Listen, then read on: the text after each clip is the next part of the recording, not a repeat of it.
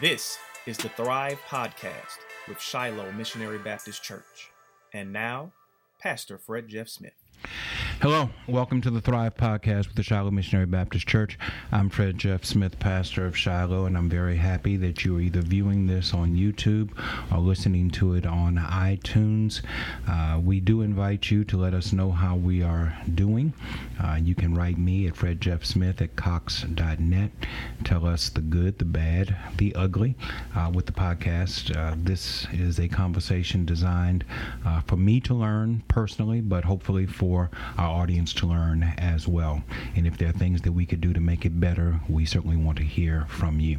I am very delighted today to welcome a member of the Shiloh Missionary Baptist Church and a champion of social justice for juveniles in particular, Ms. Gail Grover, to the Thrive Podcast. Gail, thank you for being a part of this podcast today.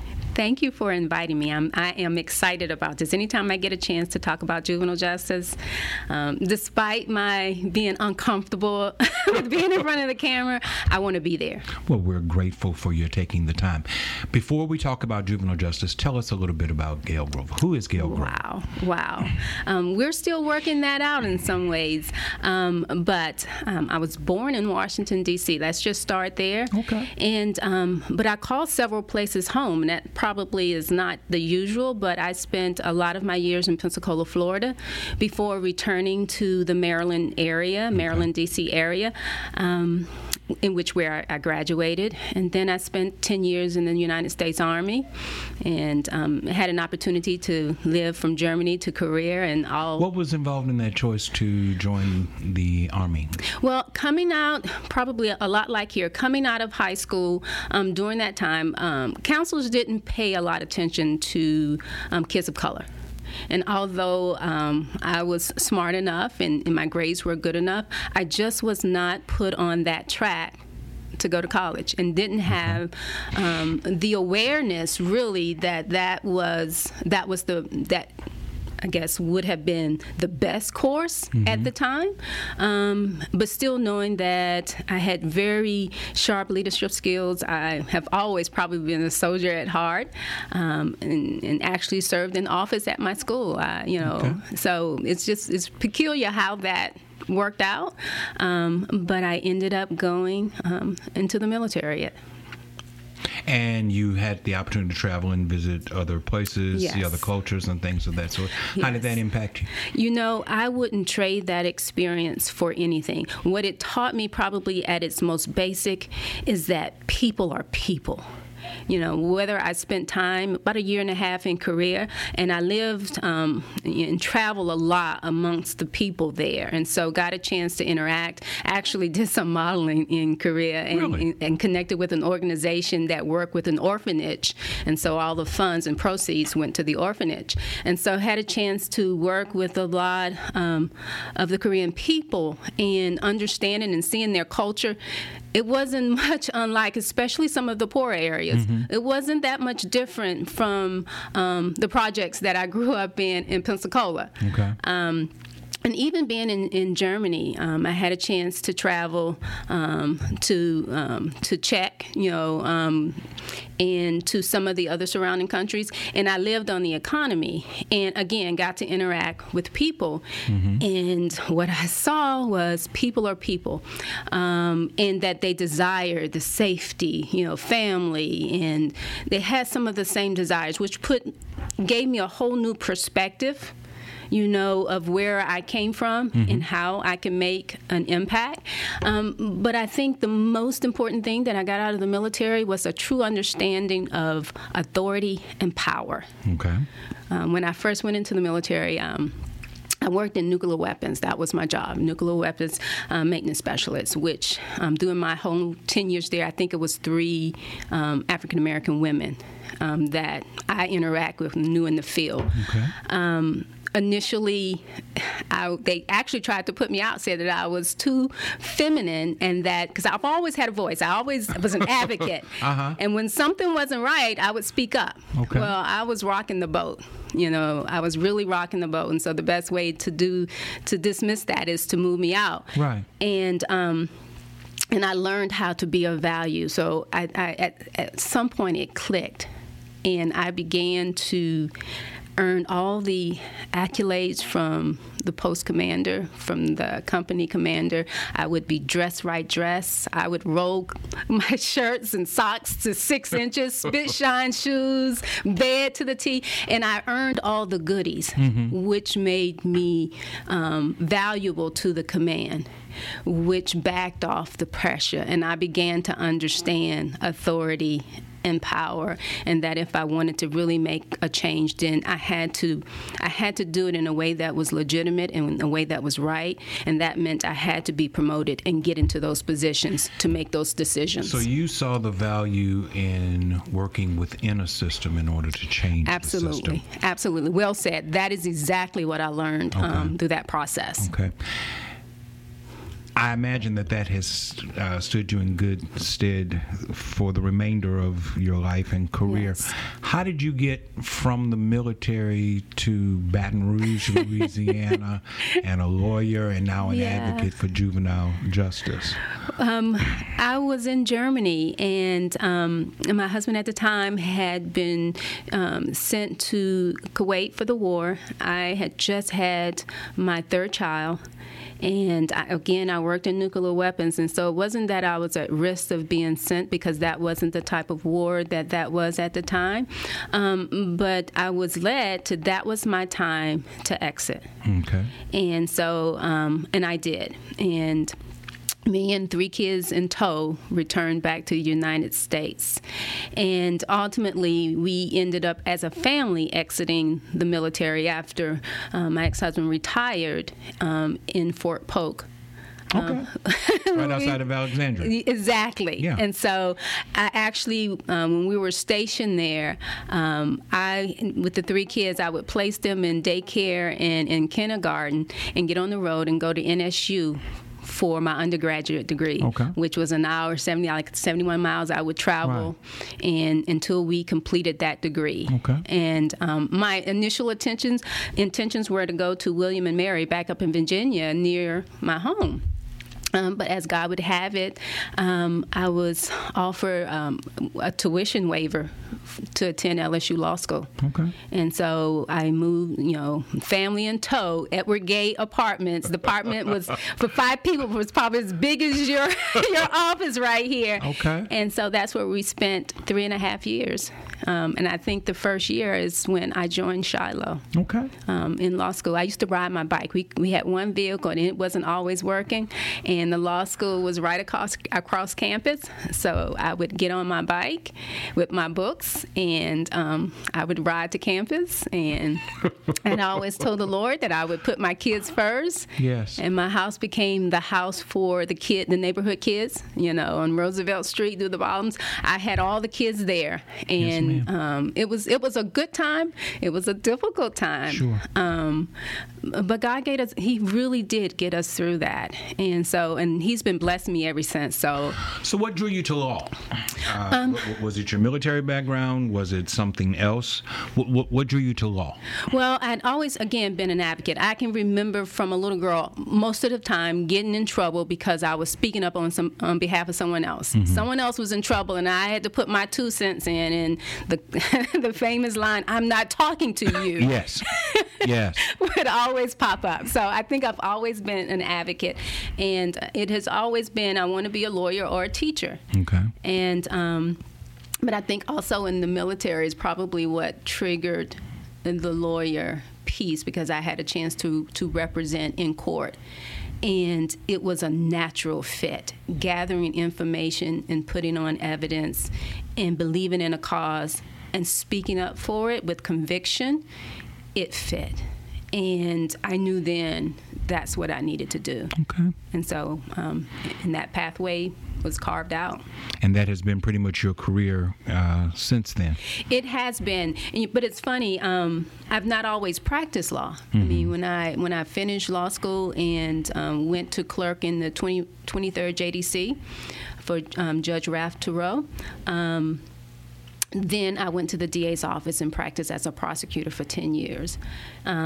East Baton Rouge Parish? East Baton Rouge Parish. Okay. And a lot of people who know me used to ask, "Yeah, why do you want to be a prosecutor of the kids?" Because, again, I understood authority and power, that prosecutorial discretion on how to file petition, where should leniency be, where compassion should flow, started with that office having the authority, legitimate authority, and the power to make the decisions to impact our kids. Started there. The court was later. It started with you. And I saw too many police reports that turned into petitions without having any other options. And then that began my desire to create alternatives. So, my father, former pastor of this church, Reverend Charles T. Smith, his career started as a counselor up at State Industrial, which became LTI, which became Jetson Correctional Center for Youth. And he would sometimes tell us stories about his experiences up there. How do you make a determination as a part of a legal system, a judicial system, which kid gets to go to State Industrial, LTI, Jetson Correctional, as opposed to being treated as an adult offender? And the district attorney's office has an inordinate amount of power. Exactly. In determining how a person is charged and how that charge takes off and plays a role in the rest of that person's life. Not diminishing the fact that this person might have been engaged in improper behavior, recognizing that something needs to be done. But how do you make that decision? This kid can go here versus this kid needs to go there? So, a lot of it has to do with the youth himself, him or herself, on the nature of the behavior, whether or not it is a true danger to society and community safety, and making those decisions. And what's really important is alternatives. Right? Because we do want to hold people accountable. I always think accountability is followed real closely with grace and mercy. But we have to start with accountability because that's where change occurs. And then we do grace and mercy on how we fashion that change. How do we help people to get to the change that we need them to have as a society?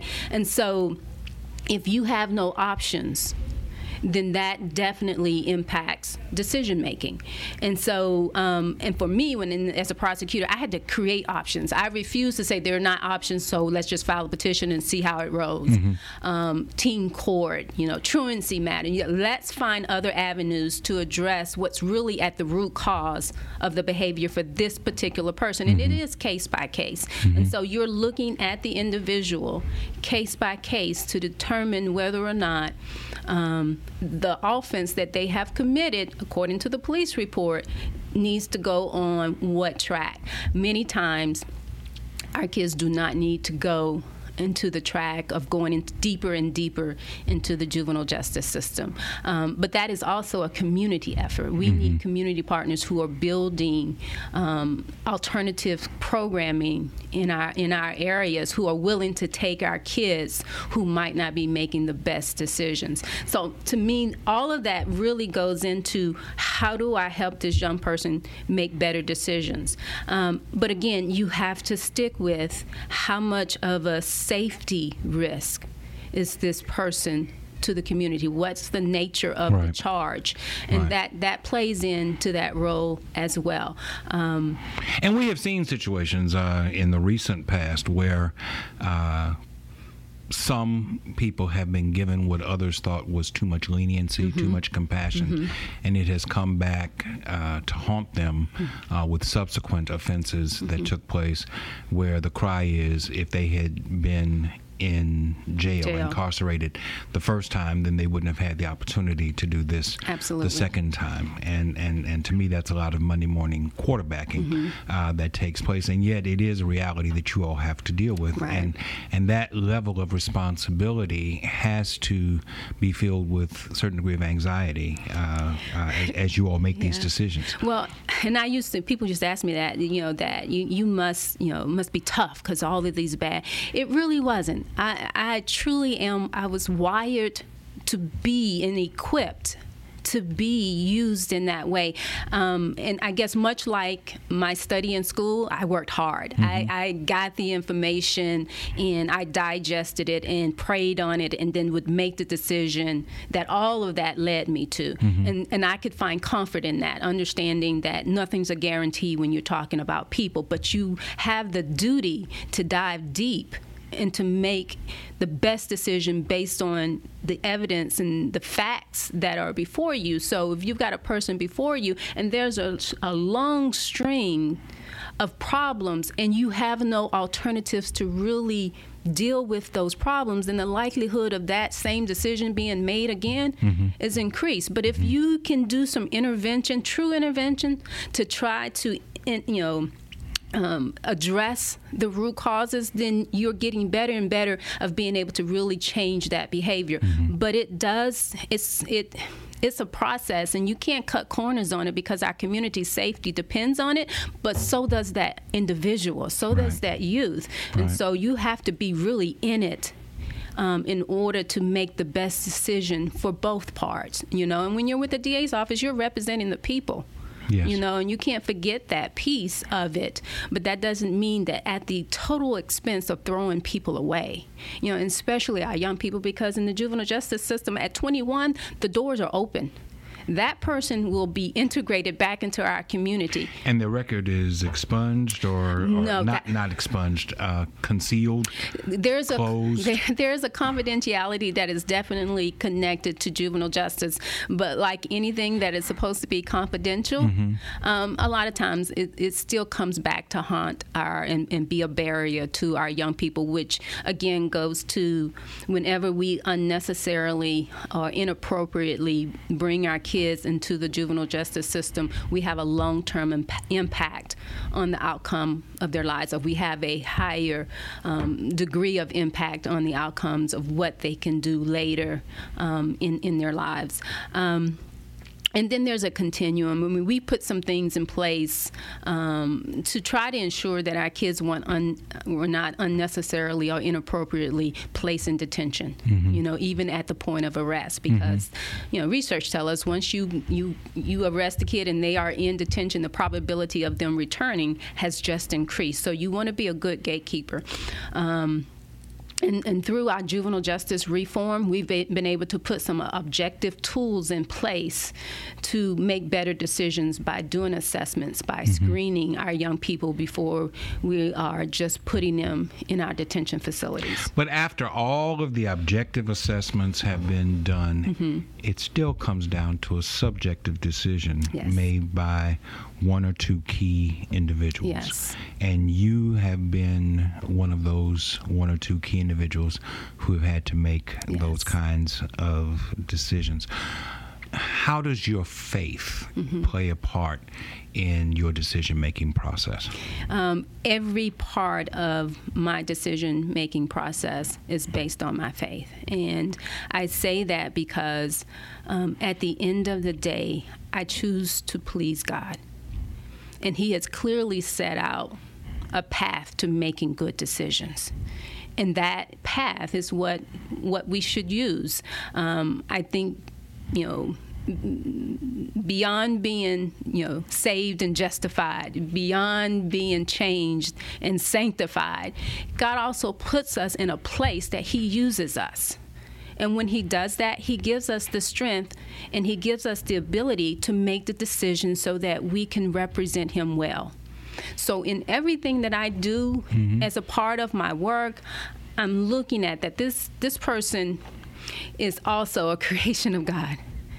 And he's no respecter of person. So I'm trying to find the goodness. What can we work with that this person have in order to continue to build on who they are, and not throw our kids away, not throw their families away. We really have to find a way of honing in on what's good and seeing.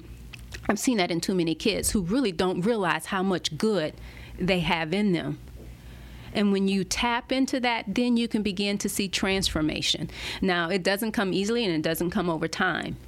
And it needs the system to work with that transformation. And I've spent a lot of time and a lot of energy on trying to help build up our systems that are wrapped around our youth. That system has to include systems that affect families as well as the individual. Absolutely. I would imagine, you're the expert, that poverty plays a large role in why these children are in the situations that they are in. So if the sociologist would say, if you really want to have a positive impact on these children's lives, then you have to do something to stem the increasing, widening tide of poverty in which these children live. So what systemically can our community do to help deal with the poverty issue?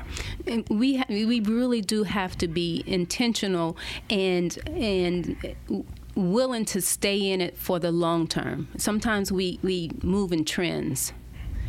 And to address the poverty that is actually impacting our youth really requires us to be intentional about each and every family in those particular areas. And that is a community society issue. I'm very, very aware that juvenile justice can't solve the bigger problem. We have a responsibility to an area in that, but we need all of our systems working collectively, whether it's the education, whether it's unemployment and employment systems, whether it's health. All of that plays into poverty. If there are health issues and people are spending their last dime on that, then there is no room for the other areas. And so it's a collective effort. Now, when you say health issues, are you talking physical health or mental health? Mental health. Because there are strong mental health issues involved in this. Yes. We find that a lot of the youth that even come through the system display issues with mental health or behavioral health that has to be addressed in order to get to improving their life outcomes, but also plays a part in the poverty issue as well. And so, because they're all intertwined, it's really hard to carve out one area and say you're going to fix it and then think everything else will take care of itself. It's multiple points of work, which is why I said it has to be intentional, collaborative, and be willing to stay in it for the long term. I'm going to give you an example. When I came out of law school in '99. I believe that's the report, that it's around that same time when the report came out on how our kids were being mistreated in what you call the LTIs in our juvenile correctional facilities. And shortly after that, that's when the lawsuit was filed by Department of Justice, a local law firm, Nordyke, and some advocates in order to change how we were treating our young people in these facilities. A couple of years after that, the legislature established Act 1225, and I think that's 2003, in order to set up some very specific steps to get at the injustices that have been alleged in the lawsuit. Rolling from all of that, we had MacArthur Foundation come into our community. We had Annie E. Casey Foundation come into our community. We had real movement towards correcting juvenile justice in our state and locally. That started some 16 years ago. And we're still on that pathway. We're still not there yet. I mean, recently I have been working on bail bonds. some of our kids that are being left in detention because of the bail bond process when it really wasn't a danger to society. They simply can't make bail. Yes. And so that's an issue. That's a system issue. It's a major issue. Right. Yes. And so, but we have to, and you can't eat this elephant all at one time. So we worked on this. We need data. We need to start making data-driven decisions, or at least have the data as a part of the decision-making process. So that's solid. Then we needed alternatives.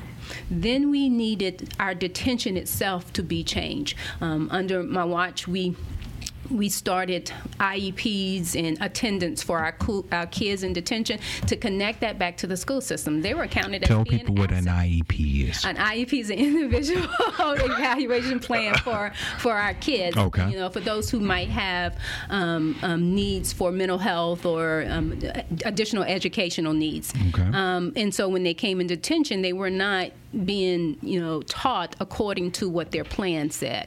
So we began a process of connecting what was happening in detention back to the school system and preparing to return them back to the schools. We had teachers who were not certified. They were not teaching all the core classes. There was just a lot of things that we needed to do better. We started and we did better, and we put those things in place. That's system change. Right.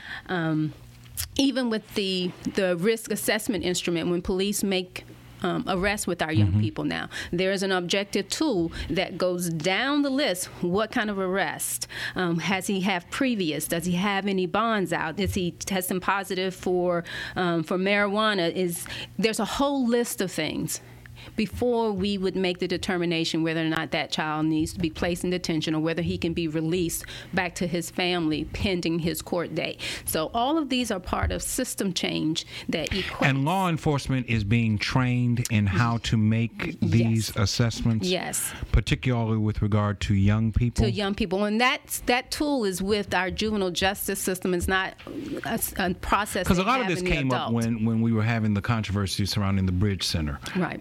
And where we were going to go with funding for the Bridge Center and who was going to be making those kinds of decisions. And one of the things that was pointed out is that law enforcement had to be certified in order, and certification I hope is not the incorrect word, they had to be educated in how to make these decisions so that people don't just end up in jail when they really need mental health access, and they're not getting that kind of access.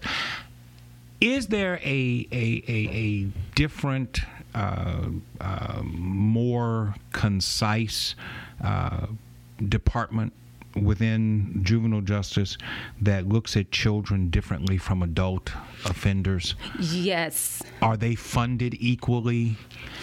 Because Mike Mitchell has come out, the parish public defender has come out recently saying that the public defender's office is having to turn away cases because they are not being properly funded in order to provide adequate defense for offenders. Is that also true within juvenile justice? Are these people being presented before judges and before the juvenile justice system without adequate legal support because there's a paucity of funding with regard to that? Well, I can't tell you I know the dollars for the funding of the public defender that is actually allocated to the juvenile justice system, but what I can tell you is that there is, and it always has been, as far as I can tell, a shortage of funding to do the job that they would like to do. Now, those guys that are out there, they do a great job representing our kids. Nobody's questioning whether or not they do a good job.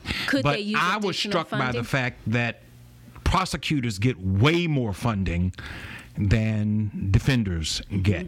And I'm a child of television. You have the right to remain silent. Yes. Anything you say can and will be used against you in court of law. You have the right to speak with an attorney. If you can't afford one, we will provide one at no cost. And what Mike Mitchell is saying is, no, we can't provide you with one because we don't have the funding to do the work. And I guess what I'm asking you is, if that's the case with Mr. Mitchell and the Public Defender's Office for Adults, is that also the case with regard to children? And how does the system address that economic imbalance? As it speaks to representation, the kids who come out to juvenile court, all of them are represented. So we do not bring our young people before a court of law without having representation. So our juvenile system in that, and I can't say that for every juvenile system across our state. I've seen differently, especially when I was clerking and had a chance to ride the circuit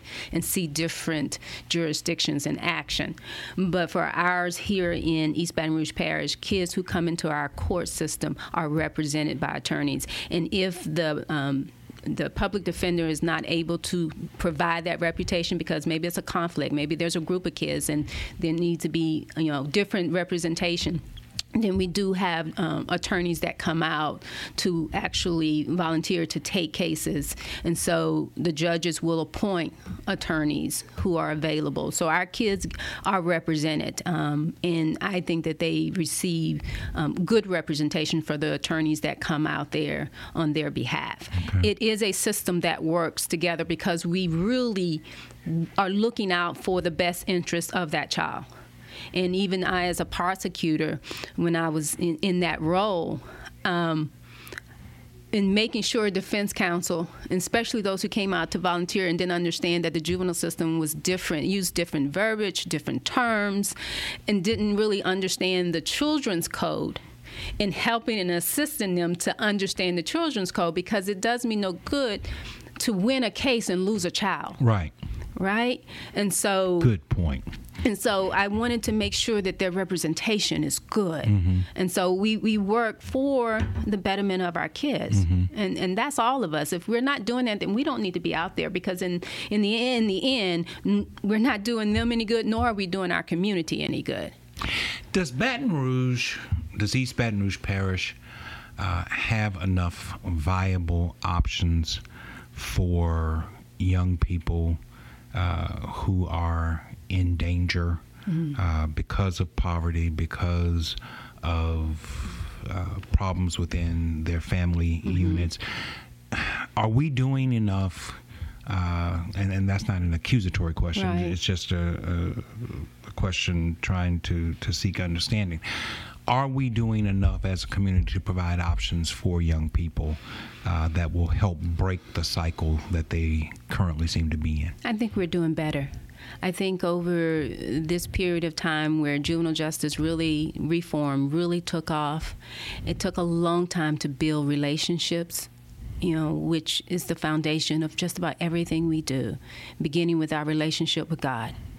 And then trying to extend that relationship and finding what is common with others to get the job done. And so we've built those relationships, which led to programs, which led to collaboration. What is it that we need? Where's the gap? Where's the data to make the best decisions to fill the gaps? Mm-hmm. We've done a lot of work to bring community partners together, and I'm so glad when I see new programs come up like FOAM, Fathers on a Mission, that didn't go through this whole process of having to have 12 and 13 people around the table and strategize. Right. And an individual who felt the passion, and talked to enough people to say, how do I do this? And then got out there and did it. And he's making a difference with that program. So all of those programs help.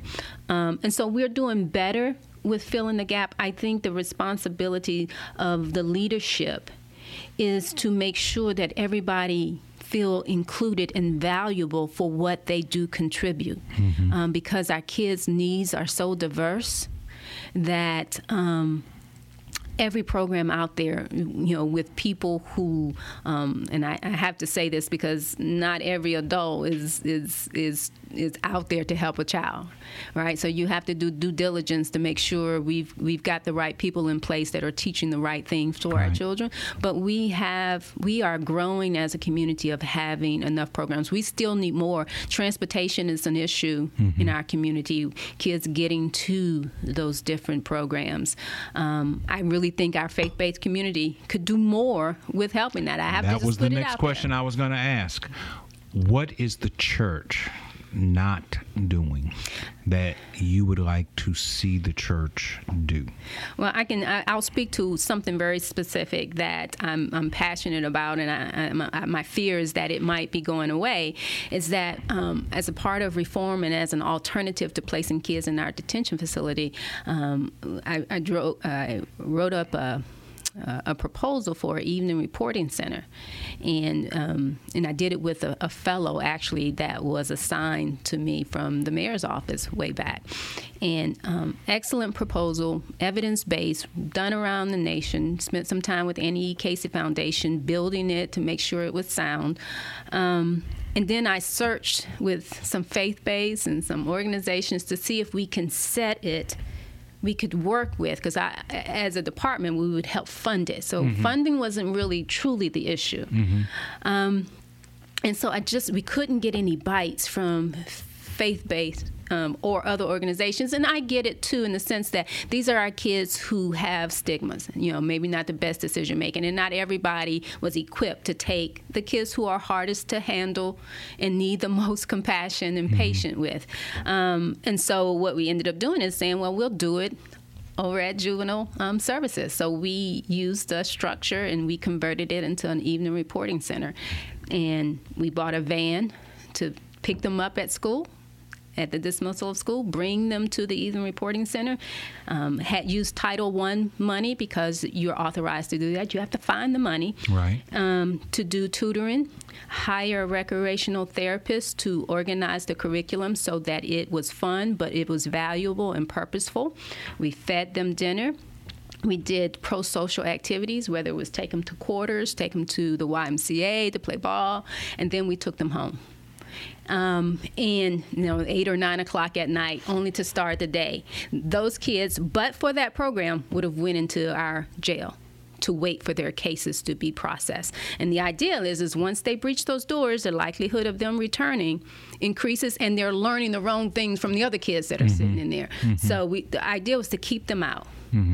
I think that those evening reporting centers should be all around our community where kids are living. They can come from school and they can go to evening reporting centers and do things that are productive, get help with their school, get a meal, all of those things that they need, because we have to supervise and we have to nurture. If we want our kids to make the best decision, we have to supervise them and we have to nurture them. And that's what that did, until we can work them through and out of the process. And the more of those that we could have around our community, and they could be called anything, they could look differently, but the gist of it is, but for this, you would be locked up. Right. I think faith-based organizations are equipped to do that. Some are equipped to do that, and I think it would be beneficial. I remember, but there is now, and I have to be very transparent. This is not as easy as it seems sometimes. We created a program for community services, and I thought, okay, some of our kids have a problem with our men and women in uniform, but that's in police uniform. So we partnered with the fire department. Let's do community service at the fire department. And we had a couple of fire departments who took us on, and our kids would report there, interact with the firemen, wash trucks in their community, so they were connected back to the community. The staff there got to know them and would take on kind of a soft mentoring posture.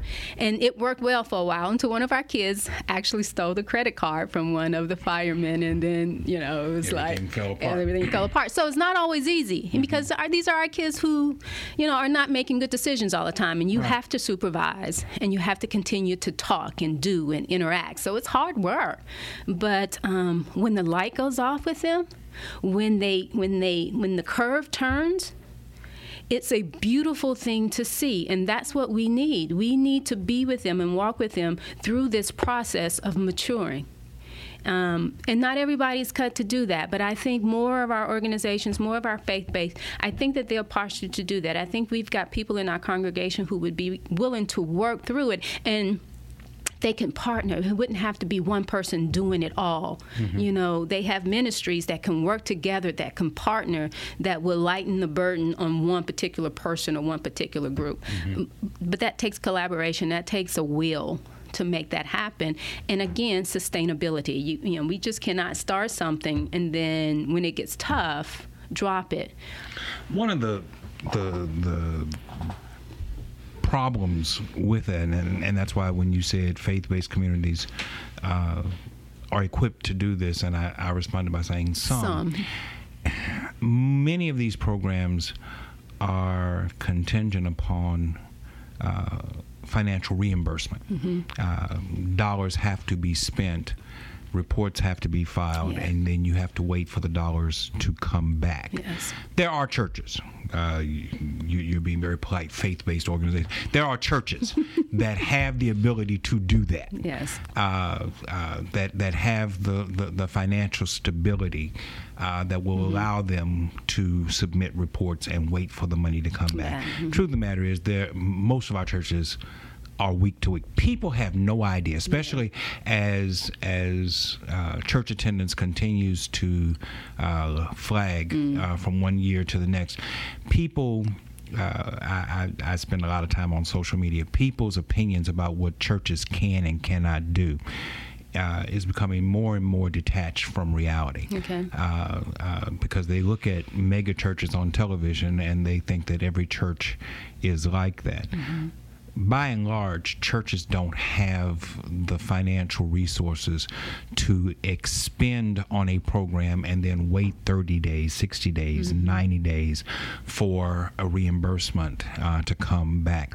So that even if they are well-intended to do such a thing for young people, and I can't imagine a church not wanting to do something for young people, they simply don't have the ability to put out that kind of resource. If there was a way that we could bridge that financial gap, I think that you might be able to get more churches willing to participate. That being said, churches like this one and others in the community can withstand that. And so I'm interested in learning more about this program and seeing if there's a way that Shiloh can play a role in that. So when we get through with this, you need to share with me some more information about that. You came here with a specific message that you wanted to share with regard to juvenile advocacy, and I've talked about everything but what you wanted to talk about. So tell us what you really wanted to convey. Well, this has really been it. My desire is really to raise the awareness of juvenile justice in the reform that has occurred, the path in which it's going, and where others can jump in and do a part in keeping us going. It really, there's no bigger agenda than let's keep the juvenile justice reform that we have been working on for the last 15, 16, 17 years. Let's keep it going in a direction that benefits kids. And I know that it does. When I began in this system the first year, at the end of the year, in our detention facilities, we had over 1,100 kids. I want to say 1,152 or something that had come through our detention facility. At the end of 2018, when I actually retired out of the local juvenile justice system, in the fall of that year, we were down to maybe 750. There were a 37% decrease of kids coming into our detention facility. With that said, I know that we're going in the right direction, and the numbers are not so overwhelming that even a small number of churches who are willing to work with some of our kids won't make a big difference. We are a 52-bed facility. When I came in, we were 52 full and calling judges to say, who can we release? At the end of 2018, we were running in the low 20s. That's progress. That's less kids going to jail. Can churches help those 20 that are in detention, or a portion, because some might have to be because of the nature of their crime and their background. Safety dictates for them and the community that they have to be there. Right. But there are a number that's within those small 20 or 30 kids that can be helped in their community. So can our local churches help 10 kids here, 5 kids there? I think it's doable when we don't think of how big it could be. When we really look at the data, we know that it's doable, and that's what I want. I want to draw attention to what's happening in our juvenile justice system. There are good things happening, but we still need our community to jump in, because poverty is still real. Education is still lacking. Our health issues, behavior, mental and physical health is still real. And so we can never just say we are there, because it's just a matter of a day or two, and that same youth that we've been working with is right back in the system again. Right. And so we just have to rally together, and that's what I'm here for, to just bring awareness to juvenile justice. You are the president of our sisterhood ministry. Yes. You work in a number of facets within the Shiloh Missionary Baptist Church family. One of the things that the sisterhood and brotherhood ministries collaborate on is a monthly feeding of the homeless. Anywhere from 150 to 250 meals are served every time you guys go out, and I think it's a wonderful work that you all are doing. How many of those people that you're feeding are juveniles? Yes. When we originally started, we didn't see a whole lot of kids. But I can tell you, even last week when we went out during the storm, we were over at our one-stop center, and there were kids with parents in the rain coming to get meals and to get hygiene items. There's too many, and I'm talking little kids. We've even had, teenagers that have come over, and we've had some of our teenagers from Shiloh come over, and we would organize that they would interact and play games and do things with the young people there. There is a real issue of homelessness, not just for our adult population, but also for our young people. And so the percentage probably that's over there, maybe 20%, which is still too much for kids. One of the things that I really had thought about and haven't had a chance to play it all out is that our law recently changed to raise the age, so now that 17-year-olds are in the juvenile justice system instead of going to the adult system. 17, 18, 19-year-olds are in a peculiar situation because sometimes parents are telling them they need to get out. Right, you reach 18, you might cause it's time for you to go. They become homeless, but still they're under the supervision and have some accountability to our juvenile system. So of thinking how to work with our homeless organizations to partner with juvenile justice for those older kids that maybe they can begin to get temporary housing or housing so that they can still, make this transition to adulthood without violating parole or probation, and still have some kind of support underneath them. So I know that they get HUD dollars, and that's, we have some, like Youth Oasis, some organizations in our community who receive some funding, but kind of intentionally partnering with them to be ready to help our older kids who are now coming into the juvenile justice system. And that one stop is a place, could be a nexus of where that kind of collaboration could take place. Speaking as someone who spent 10 years in the military. Yes. Do you think that military service is a viable option for some of these children who are in this in-between place? And I don't know what the rules are with regard to the ability to enlist if you have a criminal matter that is still up for discussion. But there was a time when the stereotype was if you don't want to go to school and you're not willing to work, we're going to send your butt to the military. So, what do you think about that? Well, we do have a really, I think, a good youth challenge program in our state, which is, not military, but it's fashioned, and it's run by the Guards. I believe it's the Guards in the military. That is really a good alternative for some of our young people who do well. Some don't, but this is the key to our youth challenge. They have to have someone who's willing to be with them as a mentor for 1 year after they come back, because you could do all of that away and with the military become right back to our community in the same circumstances without someone who's willing to be your sounding board, willing to help you through the process. So they require that you have a mentor that's committed to you. So I think with some of the cases, though it may not be military, just because of age and in school, we do have our youth challenge program that might be that has proven to be a good fit for some, because they go and get credentials, they complete their schooling. It really is a good springboard for some of our young people. And they do, we have representatives from the Youth Challenge Program that come to local juvenile justice agencies in order to, seek referrals and let them know that they're available to help our young people. And then that sometimes springboards into actually military service. I think the military is an excellent option. I'm always kind of careful with saying that because leadership matters. Right. And so, but there's a lot to be learned through the military, through discipline, through exposure, and through the ability of working with other people of different cultures and different backgrounds. Last question.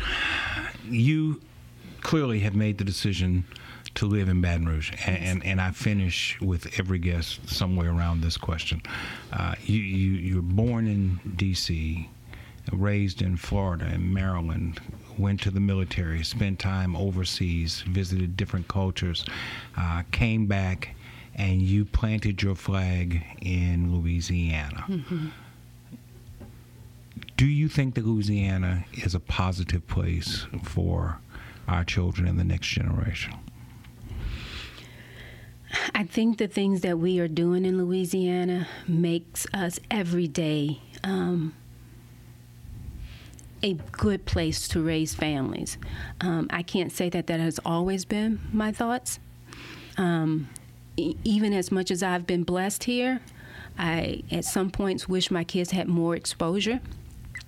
But this is what I know.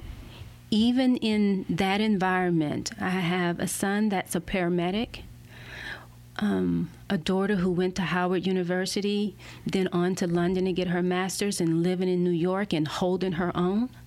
And I have another one who is a financial counselor. He is committed to helping people.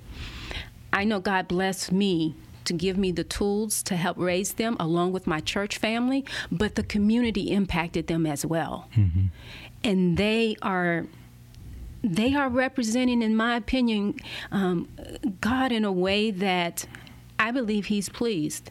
And He's no respecter of persons. We can do that for every child, for every young person in our community. But it will take all of us and take good policy making. And I see a lot of people who are trying very hard to change policies, to change systems, to break down foundations that are racist and that does not give a fair playing field, that equity has not existed, whether intentional or unintentional. But I see people, black and white, who are trying to make that change. I think God can take our efforts, take our little bit, take our good desires, and make much out of that. And so Louisiana is in no worse position than anyone else. We can do this, and I think we owe it to the next generation to get to work. Gail Grover, thank you so much for taking the time to share with us today. Thank you for having me. Appreciate it. I appreciate it. Thank you all for listening. Thank you all for viewing. We'll be back next time. Thank you, Gail. Oh.